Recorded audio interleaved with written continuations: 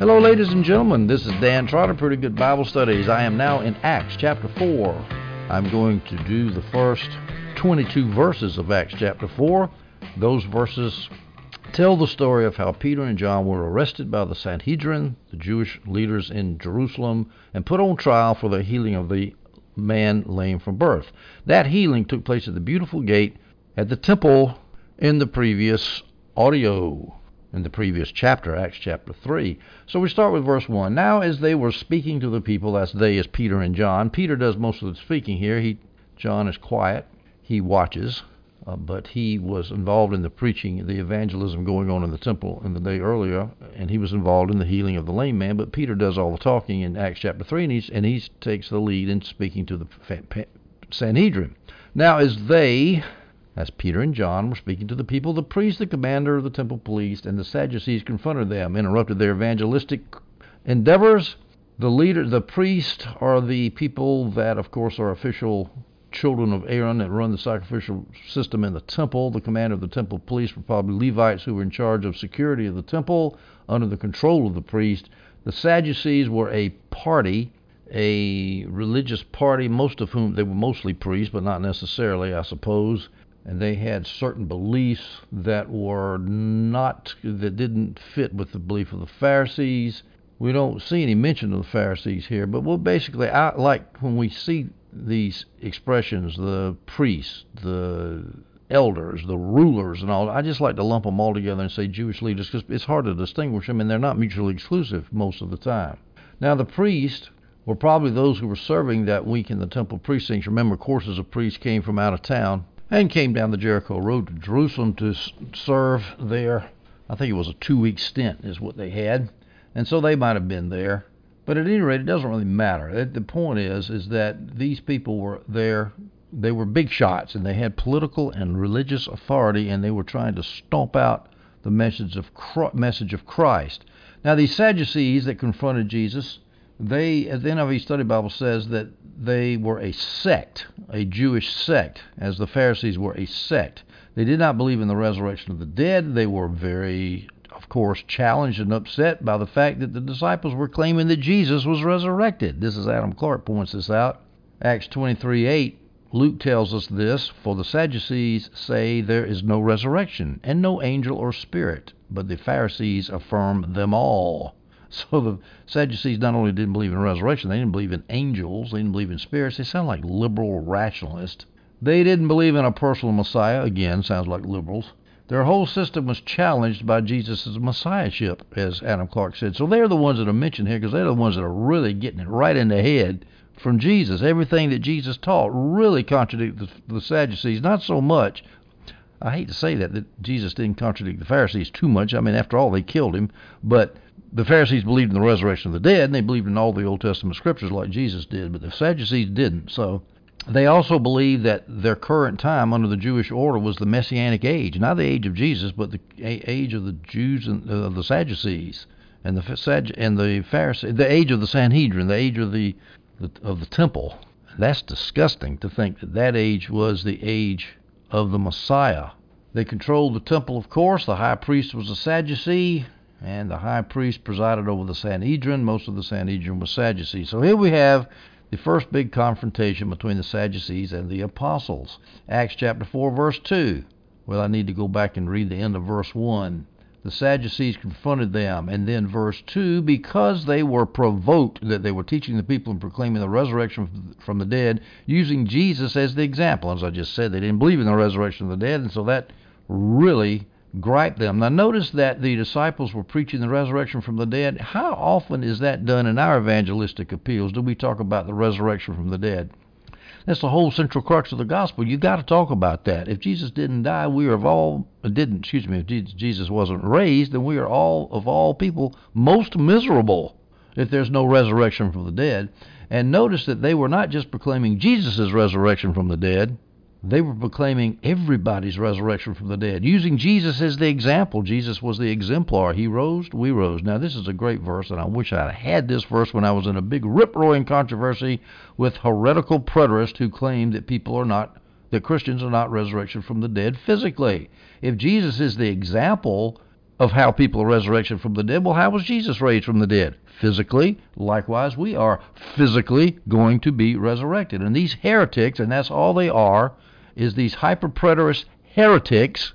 Oh, I can just hear the flames flickering now. They deny the obvious. They deny what every creed and every Orthodox Christian has confirmed for 2 millennia, is that the body will be resurrected from the dead. And this was being preached at the very beginning, right after Pentecost. Resurrection of the dead. Physical resurrection of the dead.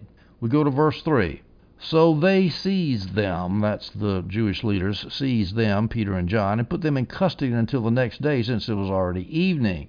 Now that custody could have been in a jail, I guess. John Gill said it wasn't. It was in the custody of a group of men, of a couple of big shots. I don't know. Who knows? Nobody knows.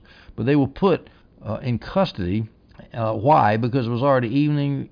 The temple gates would be closed by then, and they couldn't carry on their trial there with the Sanhedrin.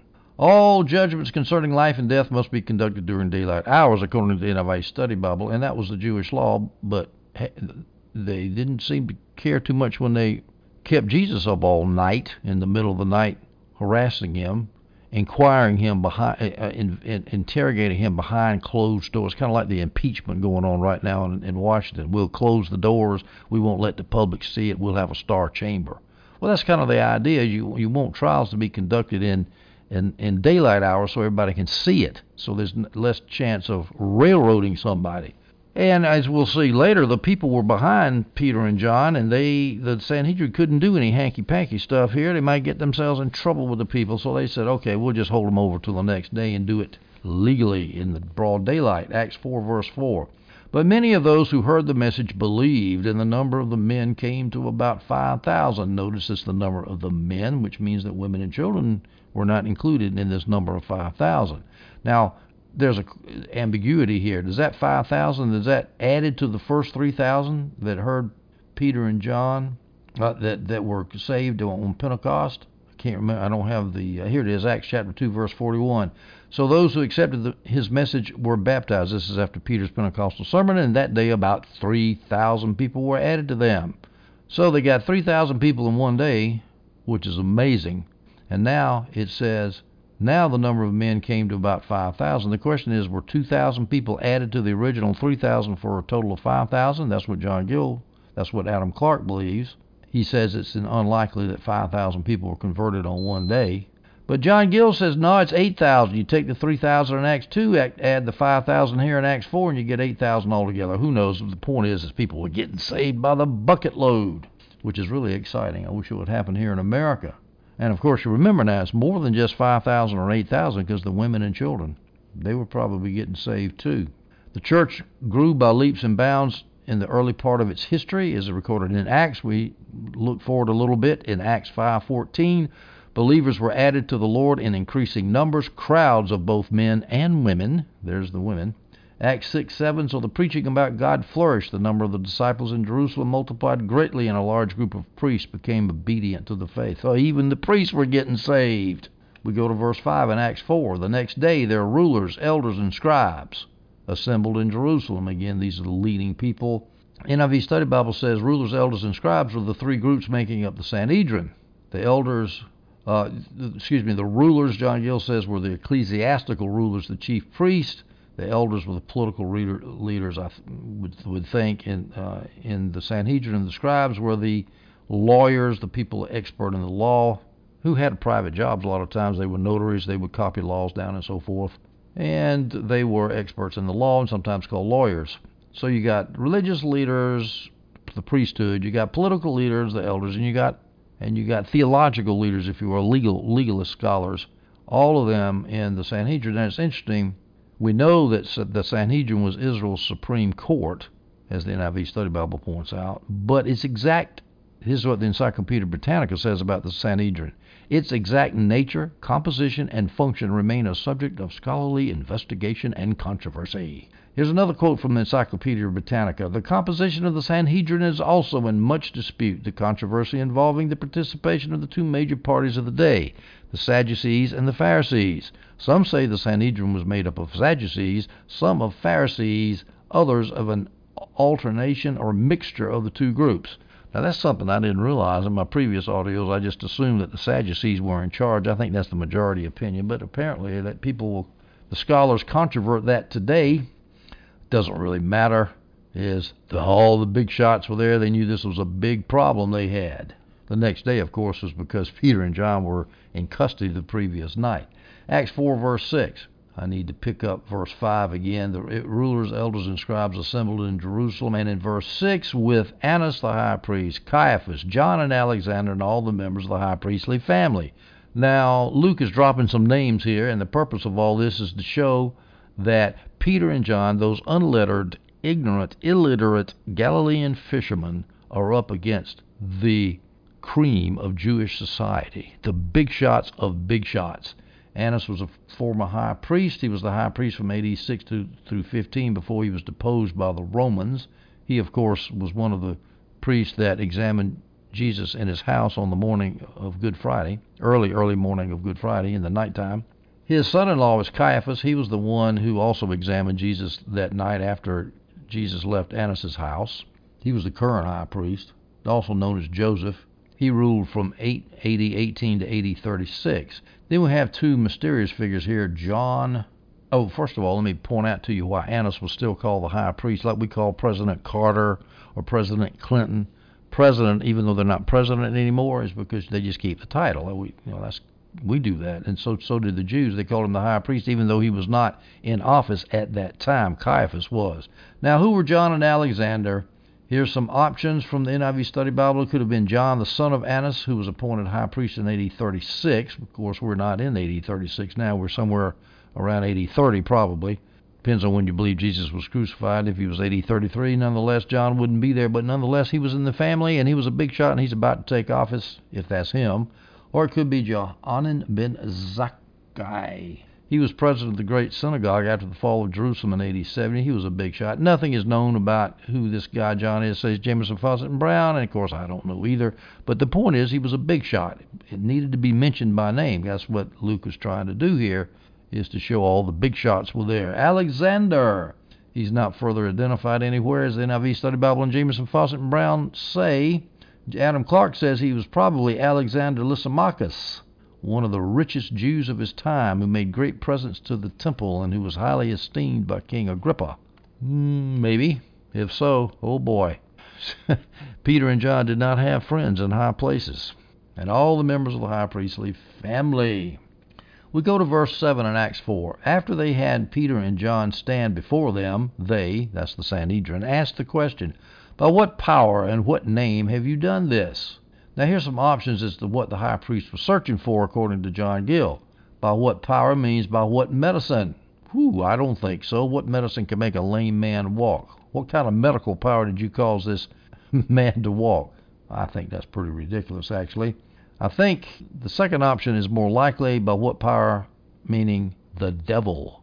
This is what I think the high priest was aiming at. And Adam Clark agrees. He says this, quote, it is very likely that they believe the whole to be the effect of magic, and as all intercourse with familiar spirits and all spells, charms, etc. were unlawful, they probably hoped that on the examination this business would come out, and that then these disturbers of their peace would be put to death. So they say, well, what power? When you're working with Beelzebul, Jesus, they wanted to get around to blaspheming the Holy Spirit again. Or it could be option 3, by what power they're saying what pretended use of God's name are you using, which is basically the same thing as the devil did it. Jesus is just not admitting it. He's going around healing people by the power of devil, but he doesn't give the devil credit for what he's doing. But so anyway, we can, after looking at all the options, I think we can say the Sanhedrin was trying to accuse Jesus of doing that miracle by the devil. What name? By what name have you done this? That means by what? There's options. It could be by what God have you done this, or by what authority? Adam Clark says that this is what it is. Who gave you the authority to preach publicly? That authority belongs to the Sanhedrin. We didn't give you a license to preach. Sounds like the Chinese communist. Sounds like the ACLU, the Anti-Christian Liberties Union. Now notice that the Sanhedrin said, "What in what name have you done this?" They didn't deny that it was done. They could deny, as we'll see later, that the man lame from birth had not been healed, because everybody saw it. So they knew the miracle had been done. In fact, in verse 16, as we'll see when we get there in just a minute, they admitted it. Let me read verse 16 in Acts 4, saying, "What should we do with these men? For an obvious sign evident to all who live in Jerusalem has been done through them, and we cannot deny it." That's the thing. When you got evidence, you got somebody by the proverbial gonads. That's what I love about law, and I love about evidence. John, the book of John, he was real big on evidence. This is the same John who was here in this, and he saw that this lame man's evidence was being used, and it flummoxed the Sanhedrin and got them sprung. Maybe that's why he was so big on evidence when he wrote the Gospel of John and testimony. Now notice that this Sanhedrin, in all their questioning of Jesus, whose power, what name did you do this with? They showed absolutely no compassion for the lame man. We'll see in a minute the lame man was standing right there. They didn't care. They didn't care that a man who'd been lame for over 40 years was walking, because they were SOBs of the highest order. Verse 8, chapter 4, "Then Peter was filled with the Holy Spirit and said to them, rulers of the people and elders." Now, of course, there's a little bit of charismatic cessationist controversy in here, because a lot of people say filled means under the control of the Holy Spirit. So Peter right then was all of a sudden filled with the Holy Spirit. And of course, fillings happen periodically, and therefore there is no unique filling of the Holy Spirit as is recorded in Acts 2. And so that the baptism of the Holy Spirit is only for people in Acts 2 and also in Acts 8, 10, and 19. I beg to differ. Peter was filled with the Holy Spirit. Does that just mean right then he was controlled with the Holy Spirit? Well, let me point out to you what the Greek word is there for filled. It's pleistes, which is an aorist passive participle. And I saw that it was a passive participle, and I started thinking, well, maybe that's referring back to Pentecost, as in Peter, having been filled, i.e. in the past at Pentecost, having been filled with the Holy Spirit, then answered them, referring to the past, not to the present right there. And the aorist can do that, Obviously, it's a point in aorist refers not to tense, but the aspect, that is it continuous, is it intermittent, or is it point in time? Well, it could very well be point in time. Well, I had a question mark on that, and I just recently checked it up, and I said, well, I got an idea. I'm going to go look and see if I can find a translation that agrees with me. And lo and behold, Young's literal translation says this: "Then Peter, having been filled with the Holy Spirit, said unto them," having been filled. So you say it could have been having been filled at Pentecost. So all of you anti-charismatic people who want to run together the experiences of regeneration and filling of the Holy Spirit, and you want to deny a separate subsequent baptism of the Holy Spirit subsequent to conversion, all of you who want to do that, don't quote this verse in favor of your position, because I got an answer for you. Now, of course, it's not dispositive either way. You can't prove anything either way, because it could have been having been filled with the Holy Spirit right there at that point in time. But it could be in the past, it could be in the present, and my option is every bit as good as your option.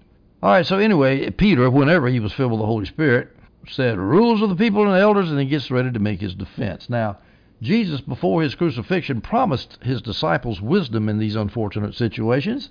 Let me read 3 passages from the Gospels, Matthew, Mark, and Luke. I'm not going to distinguish whether they are parallel passages or whether they're different incidences. A lot of times that's hard to tell. I don't have time to go back and figure all that out, so I'll just read them. Mark 13:11. "So when they arrest you and hand you over, don't worry beforehand what you will say. On the contrary, whatever is given to you in that hour, say it. For it isn't you speaking, it's the Holy Spirit." That means it's not you merely speaking, it's the Holy Spirit. Luke 21:15, "For I will give you such words and a wisdom that none of your adversaries will be able to resist or contradict." Matthew 10:18 through 20, "You will even be brought before governors and kings because of me, to bear witness to them and to the nations. But when they hand you over, don't worry about how or what you should speak, for you will be given what to say at that hour, because you are not speaking, but the Spirit of your Father is speaking through you." Now, of course, that refers to the nations, to more than just the Jewish nation. It refers to the Gentile nations. But all these 3 verses together show that Jesus prepared his disciples to rely on the Holy Spirit when they got in trouble, and he knew they were going to get in trouble. They were going to get persecuted. And so Peter gives a Holy Spirit defense. Now, just shortly before, in the hall of Caiaphas, in the courtroom of Caiaphas, he denied Jesus through fear of a servant girl. Hey, I know you're from Galilee. You were one of his disciples, weren't you? I am not. I am not. Denied Jesus 3 times. Oh, what a difference Pentecost and the Holy Spirit make in an individual. Peter went from being a treacherous coward to a bold witness in very adverse circumstances. Now, you notice that when Peter started his defense here, he addressed the people very politely. He says, rulers of the people and elders. He gave them their due as their title, as John Gill points that out. And then he continues in verse 9 through 10. And this is how he starts out in his defense. If we are being examined today about a good deed done to a disabled man, by what means he was healed, let it be known to all of you and to all the people of Israel that by the name of Jesus Christ the Nazarene, whom you crucified and whom God raised from the dead, by him this man is standing here before you healthy. First point, raised from the dead, the resurrection. Critical part of the gospel message in the early church. Now, notice Peter's defense. First of all, he says in verse 9, a good deed. Ooh, what's wrong with you Pharisees? You complaining about somebody being healed? We did a good deed. He just threw that in there very quickly by saying good deed. And notice that he points out that the man was healed by what means he was healed. Well, how did that happen, Sadducees and rulers? How did that happen? The man was healed. You can't deny it. Everybody saw it. And everybody knew who this man was. He'd been there for 40 years begging at the beautiful gate. So he appeals to the healing, a signpost that points to heaven. He pointed out there was a good deed. They didn't do anything evil. And then he goes on off after that was defense. Now he goes on offense in verse 10. He says, you crucified him. Oh, and then he says, God raised him from the dead. You killed him. God raised him. What a contrast. Maybe you guys are on the wrong side. Maybe you might want to think about getting on God's side instead of your side. You murder. He's basically saying you murderers. Now this is, I've already pointed out in previous chapters, in Acts 2, 3, and 4, Peter directly told the Jewish leaders that they were murderers, that they had crucified Jesus. That's boldness, folks. That's boldness of the Holy Spirit. You can read about that in Acts 2:23, Acts 3:15, and here in this verse in Acts 4:10. He just keeps telling them, you murderers. He wasn't a seeker-friendly evangelist. Now notice that Peter appeals to the lame man who's standing there. This man is standing here before you healthy. He appeals to his defense exhibit number 1. Defense exhibit A. He's standing here healed by the name of Jesus. Now, why was the lame man there? And John Gill says that the Sanhedrin might have brought him in to try to find fraud if they could. I don't think if that's true, I don't think it was very smart, because all it does is give perfect evidence buttressing Peter and John's case that Jesus was healed. Or it could be, as John Gill points out, that the formerly lame man came on his own when he heard that his benefactors were on trial. He wanted to say, hey, what's going on here? Why are you trying the people that got me healed after 40 years of being lame? All right, let's sum up the advantages Peter had in this hearing before the Sanhedrin. He did have some advantages, as Adam Clark said. The healing was notorious and undeniable. The infirmity was long-standing and well-known. Over 40 years the guy had been there, lame. The healed man was easily identifiable because he was at the same place all the time at the beautiful gate. There was nothing that the ruling elders could say. So Peter had some good evidence on his side. Acts 4:11. Peter continues in his defense before the Sanhedrin. This Jesus is the stone rejected by you builders, which has become the cornerstone. You builders mean you builders of the Jewish order, Second Temple order, I think it was called. You builders of the rabbinic system. You rejected Jesus, threw him out like a broken stone in a building. Threw the stone out into the rubbish heap. That's what you did. And now he's the cornerstone of Israel, the new Israel. Now, cornerstone could be capstone. The Greek is ambiguous, but the point is a building ain't going to stand. If you take the capstone out, it's going to fall down. You take the cornerstone out, it's going to fall down. The point is that Jesus is the strong stone holding up the new Israel, the church of Jesus Christ. Ooh, what a slap in the face that must have been to these big shots. Of course, Peter is quoting, as he often does, the Old Testament. Peter was, we always say I've been saying it a lot, he's an unlearned, illiterate fisherman, but he knew the Scriptures. He quoted the Scriptures a lot, as we see here in Acts chapter 2, 3, and 4. He's quoting the Scriptures all the time. Quoted Joel on Pentecost, Joel chapter 2. Here's the Scripture he's quoting, Psalm 118, verse 22. The stone that the builders rejected has become the cornerstone. Psalm 118:22. The NIV Study Bible notes concerning this that fulfilled prophecy was an important element in early Christian sermons and defenses. Now, we don't use that so much today, and I really think it's because we don't witness to Jews so much. I think it's a great way to witness to a Jew who happens to believe in the authority of the Old Testament. Most Jews today are totally secular. They don't believe in anything except matzo balls, or Jewish weddings or something. It's just a cultural thing. They don't believe in God, half of them. So, but back then they did, and so they appealed to prophecy, and that made a lot of sense because Peter was preaching to Jews. Now, Jesus also quoted that same psalm. In fact, that psalm is quoted a lot. Psalm 118, I just quoted that. Matthew 21:42. This is where Jesus quoted Psalm 118:22. Jesus said to them, "Have you never read in the Scriptures, the stone that the builders rejected has become the cornerstone? This came from the Lord and is wonderful in our eyes." Jesus was already dealing with his rejection before he died. 1 Peter 2:7. So honor will come to you who believe it, but for the unbelieving, the stone for the builders rejected, this one has become the cornerstone. Peter repeats what he told the Sanhedrin. He repeated it in his letter that he wrote, 1 Peter 2:7. Paul also mentioned it in Romans 9:33, as it is written, "Look, I am putting a stone in Zion to stumble over and a rock to trip over. Yet the one who believes in him will not be put to shame." That's sort of an allusion to it rather than a quotation. Isaiah 28, verse 16, "Therefore the Lord said, Look, I have laid a stone in Zion, a tested stone, a precious cornerstone, a sure foundation. The one who believes will be unshakable." Here's the point of the analogy. As John Gill points out, stones are strong, they're long-lasting, and they're useful. The cornerstone, or the capstone, depending on how you translate the word, that stone is foundational in holding the structure of a building together, as I've already mentioned. Verse 12 in Acts 4. "There is salvation in no one else, for there is no other name under heaven given to people, and we must be saved by it." No one else? Salvation in no one else? Oh, I wish the modern latitudinarians would read that verse carefully and ponder on it. That's it. It ain't Buddha that's going to save you. It ain't Muhammad that's going to save you. It's not Xi Jinping Mao Zedong that's going to save you. It's not Nancy Pelosi and Alexandria Ocasio-Cortez that's going to save you from the impending climate doom. No, it's only one way to be saved, through Jesus Christ. No one else. Here's some other scriptures that point out that embarrassingly intolerant and exclusive idea. John 14:6. Jesus told him, "I am the way, the truth, and the life. No one comes to the Father except through me." That's it. Ooh, how intolerant. How narrow-minded Jesus, the Son of God, was. 1 Timothy 2:5. "For there is one God and one mediator between God and humanity, Christ Jesus, himself human." I really think the reason Antichrist today, people who hate Jesus, are constantly talking about tolerance.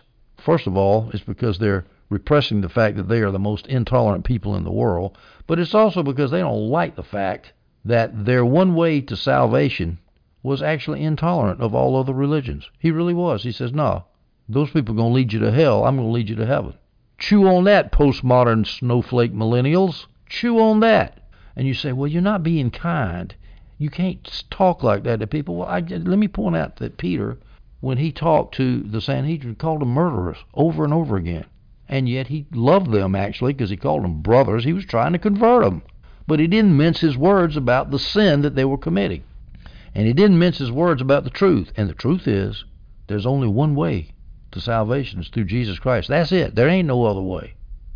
Now, Peter says here there is no other name under heaven we must be saved by that name. Of course, you're not saved by a name. You're not saved by reciting Jesus like a mantra.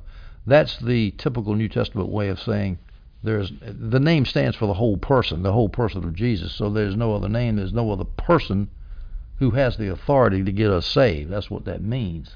The idea of name is shown again by Luke in Acts 10:43. All the prophets testify about him that through his name everyone who believes in him will receive forgiveness of sins. And it doesn't mean, like I say, just as JESUS.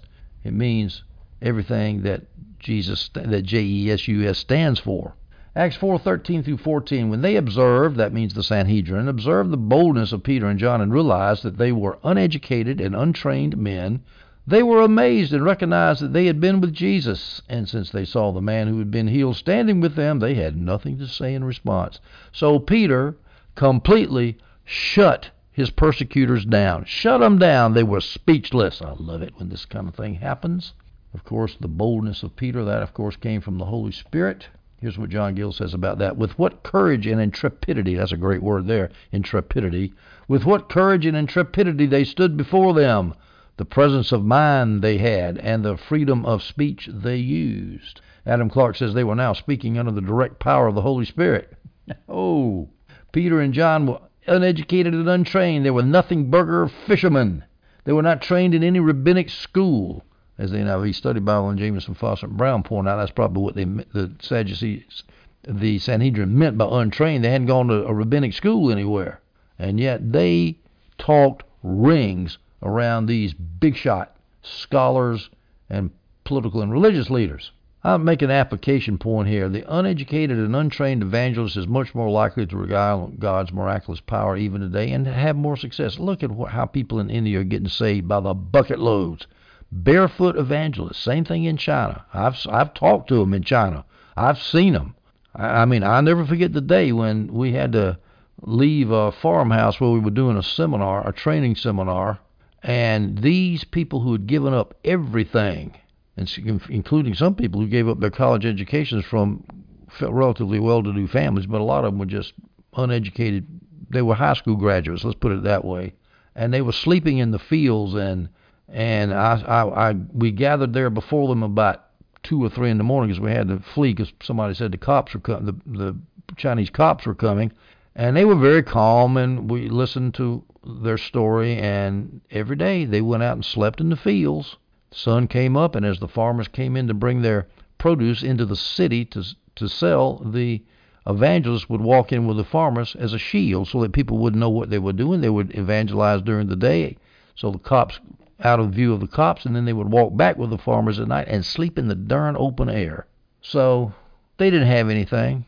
But by golly, do they spread the gospel. I mean, I could tell you lots of stories like that about happening in China, and I've read about it happening in Asia, in India. So, uneducated and untrained men. Now, I know that Presbyterians and Reform types love education. Actually, I don't have anything against education. Paul was educated. He was much more educated than Peter.